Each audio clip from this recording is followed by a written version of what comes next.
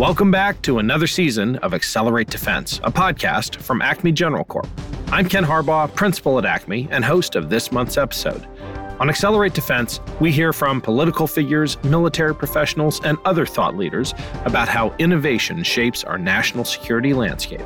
My guest today is Nick Beim, partner at Venrock and an expert in artificial intelligence, software, and fintech, and one of the lead investors in Rebellion Defense, which builds mission-focused AI products for the defense industry. Nick, welcome to Accelerate Defense. Thanks very much for having me. We normally start with the backstory, what got you on this path, but I came across a description of Rebellion Defense, which just leapt off the page at me. And I have to ask you about the SWAT team of nerds that you have invested in. Give us the backstory of that. Sure. Rebellion Defense is an AI-focused startup that is defense first. It's unusually for venture-backed startups focused initially exclusively on national security organizations. And the founders were civil servants who, the primary founder, Chris Lynch, who's the CEO, had been a successful software entrepreneur who left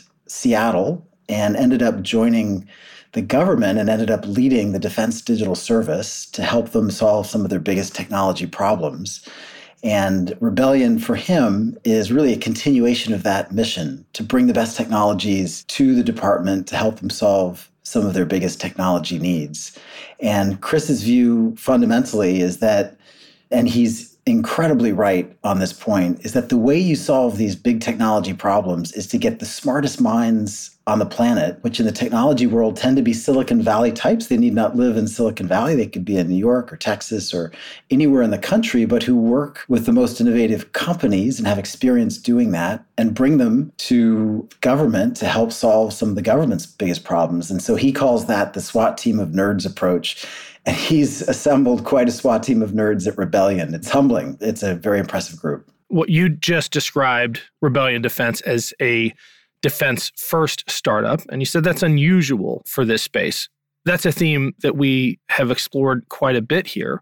But why does that barrier exist between the startup world and the defense contracting world? I'm sure a lot of it's cultural. Some of it is just inertia and policy driven. How would you diagnose that challenge?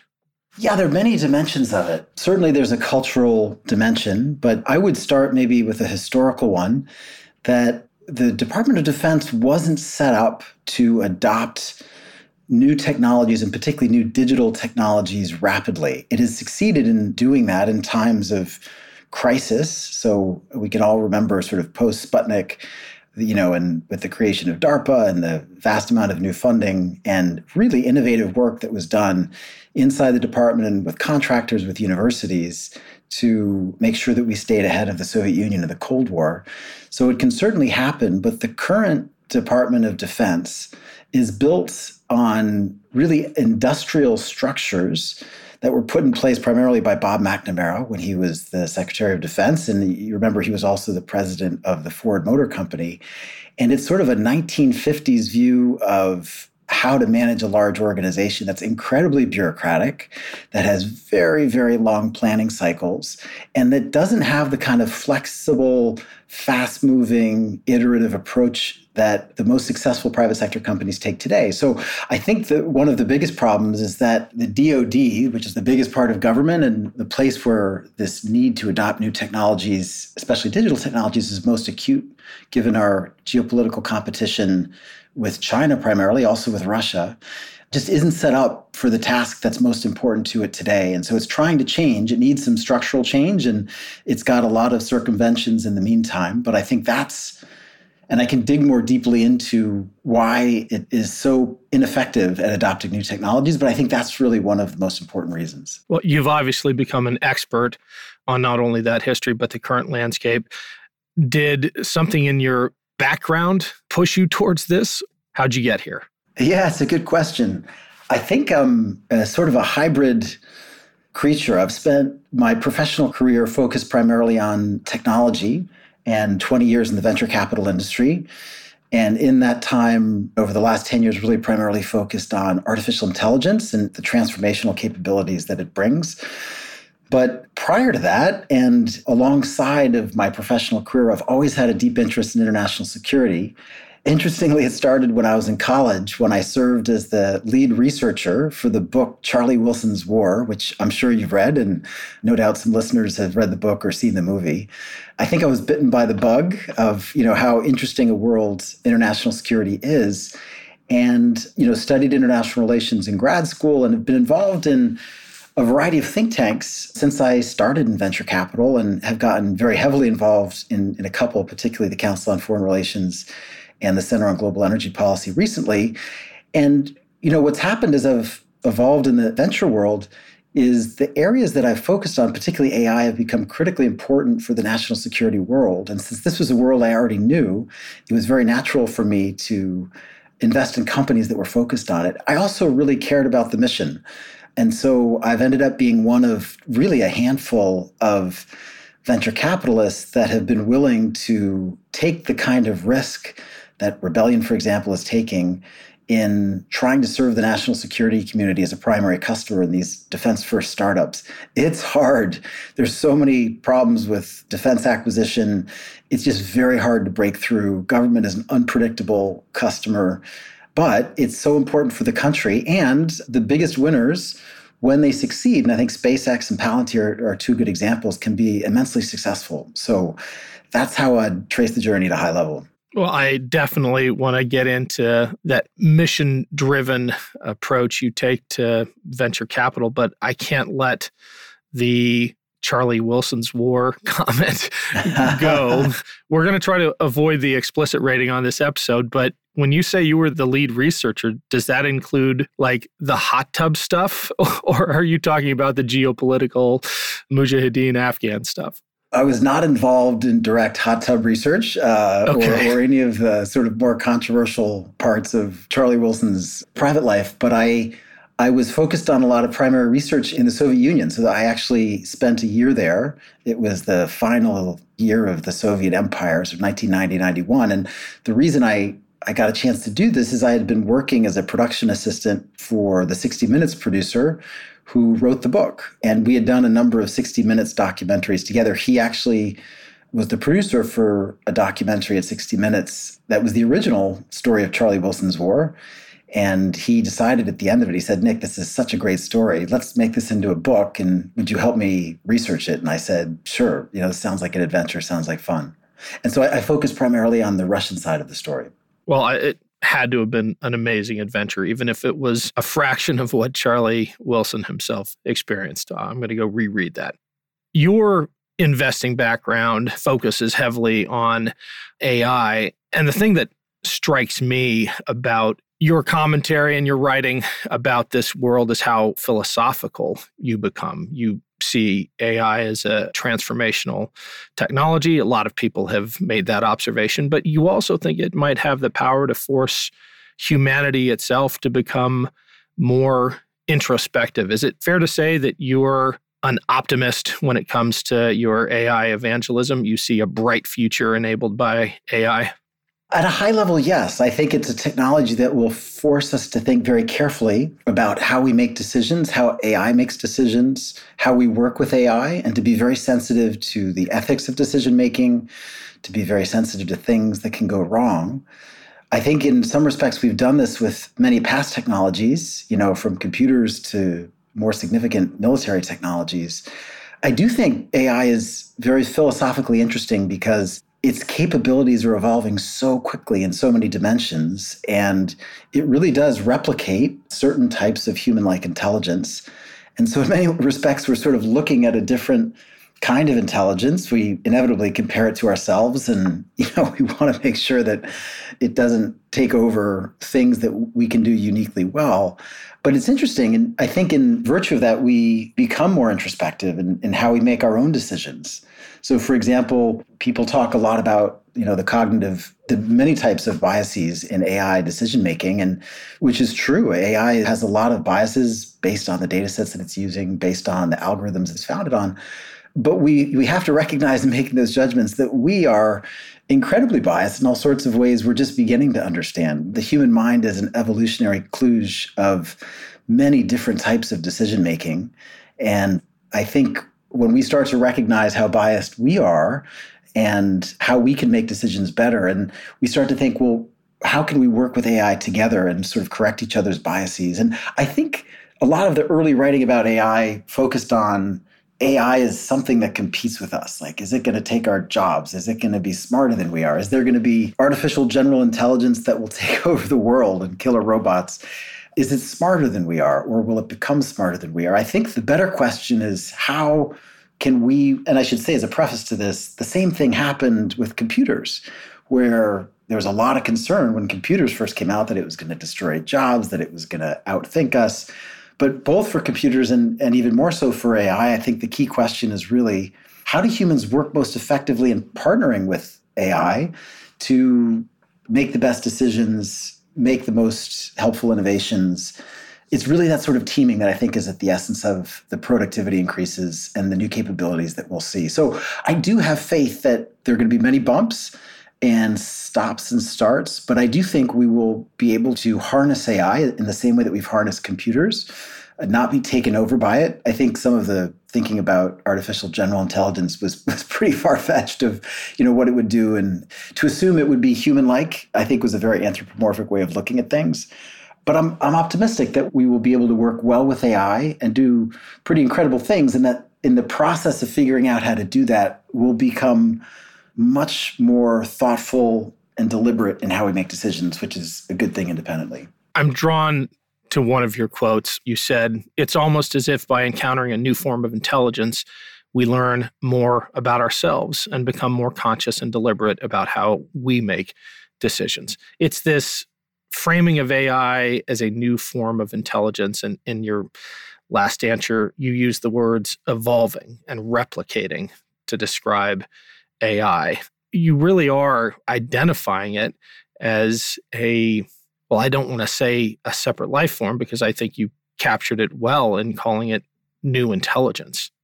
Yeah, but it highlights, I think, one of the most important things about AI, which is that it learns. That's why it's so powerful. And we learn with it. And if we do the kind of partnering that I was discussing, I think we can help it learn in the right ways. But it really gets to the heart of what's different about AI than a lot of, modern digital technologies. Computers don't improve themselves as they evolve. They don't evolve.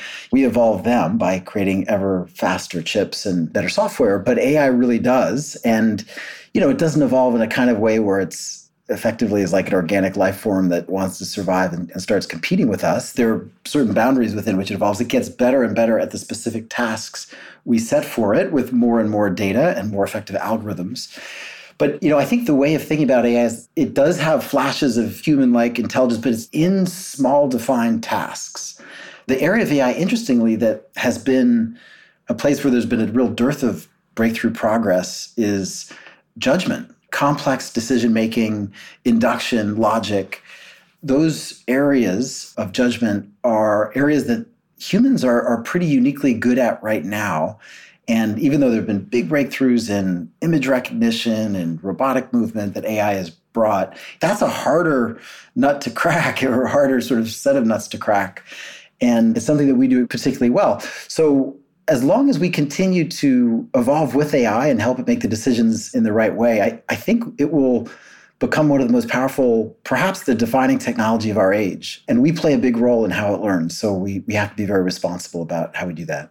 You've said that general AI is pretty far away. Do you think it's ever possible? Are there structural or theoretical barriers to AI being able to reach a level where it can actually compete with humans in terms of judgment and those complex decisions? It's a great question. And, answering questions about the future of AI has historically been a pretty humbling exercise where it's just difficult to say what will happen in the future. But I think maybe the best place to start is to ask, what do we mean by artificial general intelligence? And I think what most people implicitly mean is an intelligence kind of like us that can make complex decisions, that wants to survive and excel perhaps replicate, but a human-like, holistic form of intelligence that can solve the kinds of problems that we can solve, which is a very human way of looking at it. We may end up with AI that's way beyond what we ever thought in specific tasks, but never develops the kind of holistic, cross-functional set of judgments and set of priorities that tend to make us explicitly human. I also think there's a really interesting question of how we learn and how AI learns, and if those are fundamentally different, if AI could ever have human-like intelligence of that type of complexity. It's really interesting. A big debate in the academic AI world is sort of between nature and nurture and relates to the debates in human psychology on the same subject, but where there are some people who say, you could call them the empiricists, who say, if you give machine learning enough data, it will infer the laws of physics, the laws of human behavior. It will infer the world and be able to understand the world and be that type of artificial general intelligence. There are others who say that may not be possible ever. And in addition, it may not be possible until the sun burns out, just given the amount of computing power and time and data that would be required. But a faster path for progress in AI is to make AI, and this has historically been where some of the biggest AI breakthroughs have come through, how to make AI more human. And the thinking of this group is there are some elements, sort of precognitive elements in our mind, like we have a proclivity to language. We have a proclivity to understand certain sort of core facts about the world that give us a big head start in learning. And if you sort of pre-program some of those elements into your AI and not just wait for it to figure out the world from scratch, it'll grow much faster. That might grow into a more human-like intelligence. So it's hard to say, but I certainly don't know if an artificial general intelligence will become possible, and if so, at what point. It's certainly possible. I think it's more likely if we program it in more human-like ways. But I think we generally are very aware of the dangers of AI growing at rates or being able to do things that would put humans in a difficult spot. And so I just don't think the technology will be that capable, or that we will tend to follow the paths that will put us in a position where we'd really have to worry about artificial general intelligence. But it's a great open-ended topic, and I'm certainly not it's hard to be an expert on something so futuristic. Yeah. Can you give an example for the layperson of just how differently humans and AI approach data and problems? I'm thinking of this observation probably a few years ago where an AI fed images from, I think it was CAT scans, assumed that the ruler in the image was relevant and associated the presence of a ruler with the existence of tumors. Just a window into how parsing of data, we take certain assumptions for granted as humans. Yeah, absolutely. So what AI is supremely good at is finding correlations, and often finding correlations that we wouldn't even think about, and in dimensions we can't understand. You could think of AI as operating in like million-dimensional space, and it can just see in relationships between entities that we can't. And so, for example, it'll find connections between words and be able to do translation and figure out grammar and language in ways that humans just don't think, and could be incredible shortcuts. They can find maybe evidence of tumors where our existing technologies don't yet see them, but they exist. They're terrible at causality. So understanding that the ruler is there to measure a tumor is not something an AI would know. It would just look at causality. But for pattern recognition, it's incredibly strong, and it can recognize patterns that we didn't think was possible. So, for example, I've invested in a company called Data Miner that ingests hundreds and hundreds of thousands of publicly available data sets, nothing with any sort of private or personal data, and it figures out from those what events are happening in the world. So it sort of determines news before it's news with incredible accuracy, and it finds a lot of other things that are happening in the world that the news just hasn't picked up. And so the company's kind of become the news. It's the primary source of breaking news for most media organizations. And it's just an incredible superpower where, in looking through all this public data, it can say, wait a minute, something really significant happened over there. Maybe it was a political scandal. Maybe it was a terrorist attack. Maybe it was a protest. Maybe it was something else. And before humans are aware of it, or before humans who aren't immediately in that vicinity are aware of it. So it's pattern recognition where AI excels, but it's understanding context and causality where it still lags. Got it. So it's pretty clear that the feedstock for effective AI is data. I mean, there are other elements. You need computing power, you need the right algorithms, but without a massive amount of data, your AI can't do anything. And this leads us to the part of the interview where we talk about incumbents versus disruptors and how can you possibly empower disruptors when the essential ingredient is having a massive amount of data for which the incumbents have just such an incredible head start?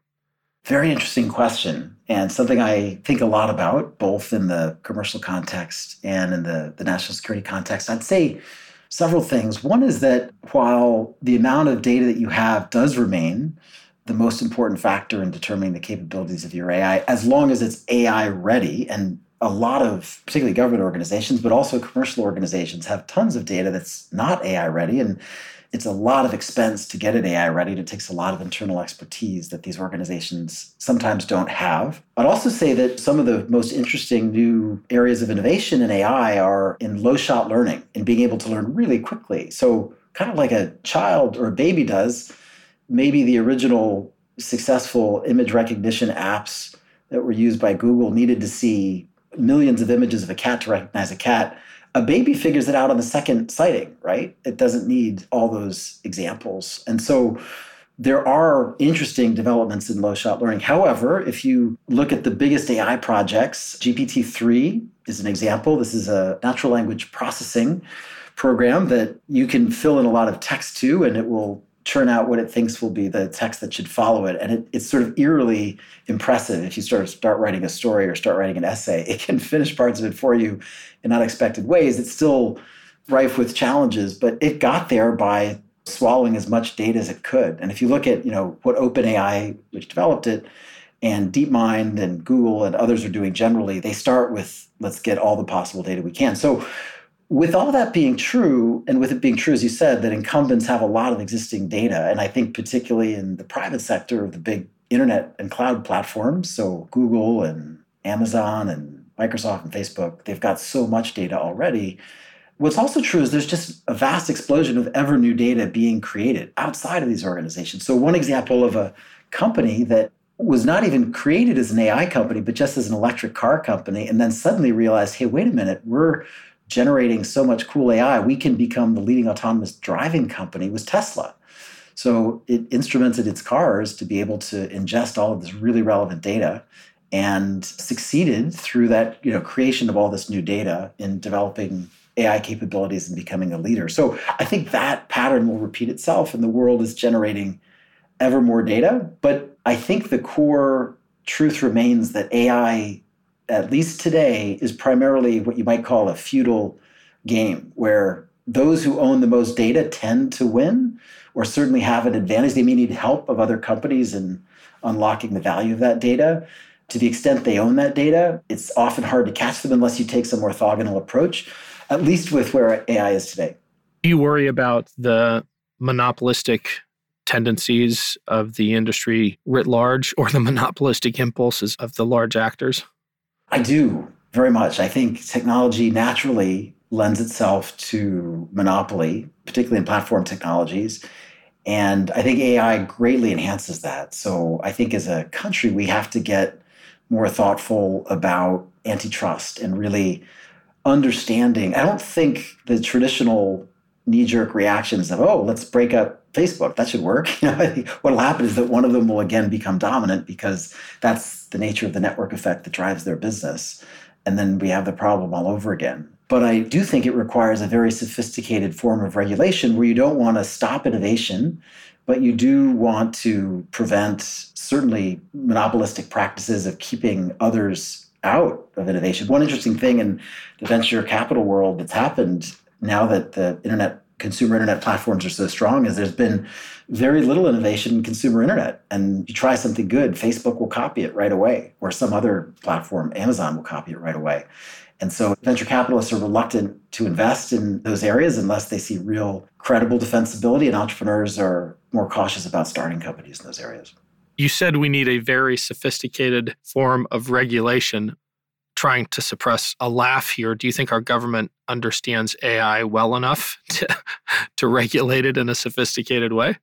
It's interesting. It certainly doesn't generally. And I think the lag time between the creation of a big sort of social problem that needs government attention and an effective government response is much greater today because it takes more time for government to understand. I think we all remember what happened when the heads of a number of social media companies went to speak in the Senate a few years ago. I mean, it was just embarrassing how little understanding from the sort of septuagenarians and octogenarians in the Senate of how these companies even worked, and it didn't suggest a lot of confidence. I think Congress is getting better. And there's a big generational dynamic here. We're getting younger people in who are digital native, who understand these technologies, into important position on congressional staffs, in Congress itself, in regulatory bodies. So, Lena Khan is an example, in the FCC and the FTC. I think there's a lot of important progress that can be made, but it will take time.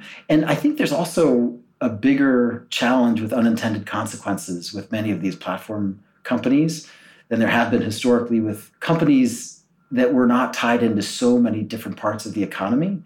I think we're getting better. I think some of the recent antitrust initiatives against some of the big platform companies coming out of this administration have been focused on good issues, not all of the issues, and not always in the most effective way, but much, much better than government has done historically. And I don't think as a country we can afford a hands-off approach to saying, let them be monopolists, because that really would stifle innovation and potentially create other problems. When it comes to that regulatory regime, surely you've thought about more than just the need for antitrust considerations. I mean, there have to be guardrails on the technology itself, right? Yes, for sure. I think that's an area where government will likely never, or at least traditional consumer regulatory authorities, are generally going to always be behind the ball. They're catching up to the technology that was significant 5 years ago. And when it comes to thinking about future-oriented guardrails, I don't think they're great. But in more specific government contexts, like, say, the use of AI in defense, I think those government bodies can be much more forward-looking in working with vendors in proactively suggesting guidelines, as the DoD has done. The Defense Innovation Board suggested some very helpful ethical guidelines for the use of AI that were, I think, further articulated by DIU for the defense contractor base. And that can be pretty effective. So it's ultimately, I think this evolution of guardrails will do best in iterative discussions involving more not the big regulatory authorities, but more specific parts of government that really understand the application of that technology to their domain, with vendors, with nonprofits, with leading academic thinkers. And I think the kind of process that the Defense Innovation Board went through, it's a healthy one. And it's also a learning process. We'll learn as we go, but investing in that early, I think, is incredibly important. And that's likely to be much more effective than waiting for the FCC or FTC to solve the problems of future technology guardrails. It's just going to be more effective. Do you think we'll reach the point where we can rely on culturally enforced instead of legislatively or legally enforced norms where industry actors hold each other accountable for good behavior? Well, it's interesting. So we are a values-driven species, and when the values are sufficiently important, we legislate around them. So, I think there are some areas that are going to be important to legislate. I think legislating around potential future technology development is a hard thing. It's not impossible. So, for example, I think we can say, well, we never want to have a kind of technology that does this specific thing that could, launch a kill order and potentially be grossly mistaken with no human involvement. I think we can there's certain very specific things that we can say, but technology is too nuanced for legislation to be really effective if it's future focused. I think the future focused stuff is better dealt with through iterative discussions with the actual users of the technology and public constituents that care a lot, including government. But I just think it's hard to legislate about the future too effectively.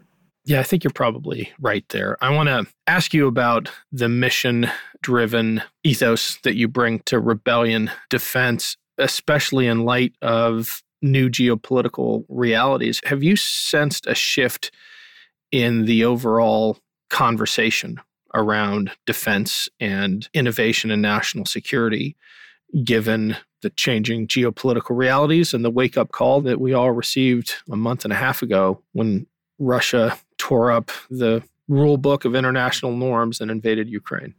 For sure. And I think it actually started earlier. I think as China adopted a much more aggressive foreign policy and its actions in Hong Kong and its actions in India, and it became increasingly clear that the rules-based international order that we all, I think, had benefited greatly from and started and really taken for granted was not going to define the decades ahead, and that we were in a much more unstable and dangerous world of a very tech-centric great power competition.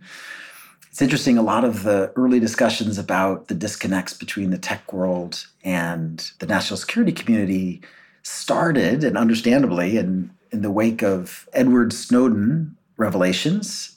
And there's a lot of distrust that resulted from those. But I think today, the attitudes are much more informed by, the instability and war that we're seeing in the world and the importance of democracies to come together and make sure that we stay ahead, both militarily and economically. And I think that there's been a clear recognition, both in the private sector, but also at the senior levels of government and defense, that we're in a geopolitical game today where the great power that innovates most rapidly and adopts innovations most effectively will be dominant. And, I think there's been a growing realization that it's critical that the U.S. not lose its status as the leading innovator in the world, scientific and technological, and the military and economic dominance that's come with that. I think we have a very interesting sort of strategic competitor in China that's much more economically potent and sophisticated than the Soviet Union was. And I think there's a realization that that's the core game we're playing. That's the long-term game we're playing. It's going to be a multi-generational game. And it's been great to see the senior levels of national security organizations embrace that and understand it. It has not yet permeated the organizations more broadly. And where I feel generally confident in our ability to innovate most rapidly as a country, I think particularly given our recent rededication to investing more aggressively in basic research through organizations like the NSF and DARPA. And there's some important legislation pending in USICA and the CHIPS Act that will, I think, fundamentally reinvigorate that basic research, which really, gave rise to Silicon Valley in the first place and helped create the semiconductor, the computer, the internet. We also clearly have an extraordinarily innovative entrepreneurial sector. So I feel generally confident, but I just want to make sure we get these bills passed on our ability to innovate most rapidly as a country. I should say we are behind in a few key areas. So we're behind in visual intelligence. We're behind China. We're behind in 5G. And I think there are a lot of lessons to be learned about how we fell behind in those areas and what we could do better going forward. But what I'm quite worried about is the second part of what I said, not just innovating most rapidly, but adopting innovations most effectively. I think I see in the private sector a just ferocious competition among companies to adopt new technologies, and particularly new digital technologies, most rapidly and change the way they do business. And those that do win. Those that don't often go out of business. And we see a much higher turnover in the S&P 500 as one measure of how turbulent these times are, reflecting that kind of competition. But when I look at the DoD and to a lesser extent the IC, they're not built to adopt digital technologies rapidly, to test and innovate, to take risks, and in the way that the best private sector organizations can, and the successful ones have to in order to survive. And, I think historically in the US and in most countries, you get the most innovative adoption of new technologies in the military after a major crisis, after Pearl Harbor, after Sputnik. And I don't think we can afford to wait for a crisis. I think we need a lot more urgency in the sort of bureaucratic middles of these organizations, not just at the senior level, because I don't see it at that middle level. E.O. Wilson had a great quote that I think kind of summarizes this problem. He said, the real problem with humanity is that we have Paleolithic emotions, medieval institutions, and godlike technology. And I think in the national security, our institutions are unusually medieval, or as I said earlier, kind of early industrial, and haven't updated and adapted their practices and really need to do that. Can you talk about the importance of non-traditional innovators in addressing these national security problems, and also the challenges that they face that the primes and other large incumbents do not, in actually turning those innovations into usable tools? I think so many innovations, really transformational innovations, come from small and mid-sized companies. And, if you were to talk to the CEOs of Google, Amazon, Facebook, they would tell you the same thing.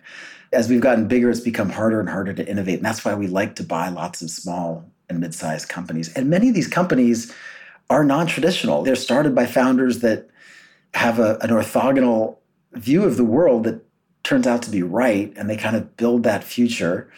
And eventually the rest of the world catches up and thinks, oh yeah, as in the early days of Amazon, the internet really will take over commerce. And I spend a lot of my time working with those types of innovators and investing in them in venture capital. And those types of organizations have an incredibly hard time trying to sell to the Department of Defense. I think the Department of Defense recognizes that it needs to improve in these areas. And some of the improvements it needs to make relate to big structural things that are not going to happen soon, but are critically important. The PPB&E processes are these incredibly long resource planning cycles and these commitments to huge platforms that absorb most money and you're locked into for decades, and not having the kind of quick iterative processes and associated acquisition practices to enable them to do that. I think there's just a lot of structural stuff that needs to be done. Certainly it's true that the small companies are at a massive disadvantage relative to the usual suspects, to traditional primes who kind of run much of the acquisition machinery. And, they're so good at contracting. They know how to win big contracts. And sometimes, independent of their ultimate performance, they consistently win these big contracts. And I think an important realization that's happened in the DoD and in the intelligence community is the traditional defense industrial base doesn't have this kind of innovator in it, and doesn't have the kind of, or many, but it doesn't have the kind of top software and AI development talent that you need to bring these new capabilities. But the venture-backed world does. Like, this is what Silicon Valley is all about. Now, when I say Silicon Valley, I mean the type of tech startup. It could be anywhere in the country. And so I think there's a real focus now on how do we work most effectively with these companies. And there are a bunch of things that I think we need to do differently, but maybe let me highlight a couple of quick things that I would put at the top of my list. The most important is just more urgency. I think, as I mentioned earlier, a lot of senior defense leaders, intelligence leaders understand we need to bring in more innovative talent. We need to work with these kinds of companies. We got to make acquisition easier. But that is not translated to the behavior of the bureaucratic middle of these organizations that actually gets this work done, or more often than not, I think when it comes to some key technology areas, fails to or does it in a super delayed fashion. So one thing I'd recommend, make contracting officers across DoD and the IC familiar with all the different contracting authorities they have access to, the OTAs and POTAs especially, so they don't default to the traditional FAR-based contracting, which is just Ptolemaic. It's so complicated and it slows things down so much. It's not good for cutting edge acquisition. 2, hire a lot more tech people so they can understand these companies. They can understand how you cooperate with these vendors to develop new capabilities iteratively instead of through the classical requirements process. Someone who is not a technologist and who won't be an end user for the technology writes down specs that are out of date within months of them being put on paper. That's not how great technology is developed. But if you have more technologists in the mix, you're going to do better contracting, better purchasing. A third I'd say is we've got to fix the moral hazard problem, that the party that often decides whether or not to use commercial software is not the end customer. It's not the Department of Defense or a particular organization in it. It's not the IC or a particular organization in it. It's the prime contractor who has every incentive to choose not to adopt commercial software and to staff up whatever needs with large service projects of their own. I think that is a moral hazard problem that a lot of customers aren't sufficiently aware of. And I've seen it really block out a lot of startups who would do a far, far better job and often have technology ready to go, but the prime wants to keep that business for themselves. And guess what? They're the decision makers, so they do. I think maybe one last thing I'd mention is change the culture of procurement to reward rapid iteration and to reward risk-taking. There's just a lot of hesitancy to take risks. The DoD in particular is an incredibly conservative culture where people don't want to stick their necks out because they think it could hurt their career. In the private sector, there was once a saying that you could never go wrong by buying IBM, and you'd never get fired for buying IBM until you could. And it suddenly changed.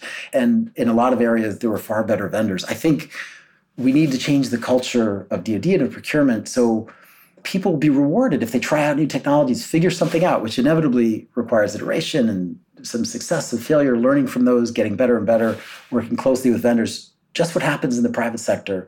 If people do that well, they should be promoted. They should hire more people like themselves and be given leadership positions. And I worry about risk because if you want to win and stay ahead, you don't slowly play defense and organize your activities to never make a mistake, because then you're not going to be reaching for the higher rewards that are going to enable you to win. I'm with you there. I don't think the concept of fail fast has ever occurred has rarely occurred to folks in uniform because of that risk aversion when it comes to tech. Last question. You talked about the mismatch between Neolithic brains and godlike technology. How should leaders think about the ability of AI to enhance their decision-making without subverting it or taking over? I think the most important thing for leaders to recognize is that how to make AI most effective is a process of continuous learning. And no one has all the answers. Even if they had answers for a particular point in time, the answers are always changing. So you have to structure your organization to learn effectively, to learn about how to use a particular technology internally, to learn about how to adopt and figure out what are the new technologies that are going to help us make our decisions most effectively.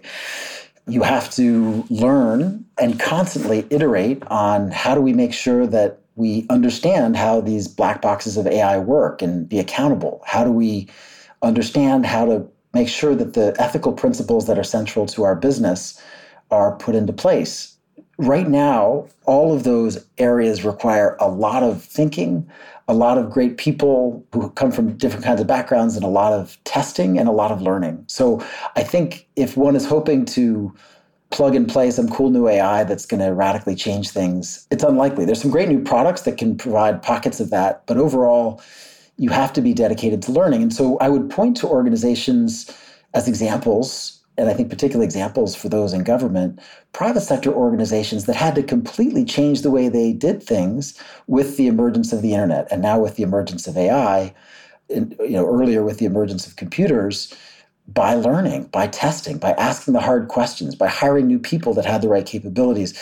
One group of organizations I know well that I would highlight, two groups maybe, are investment banks and hedge funds, part of whose core businesses, so trading for investment banks and much of the investment activities done by hedge funds, were being radically disrupted by the combination of high power computing and the emergence of AI.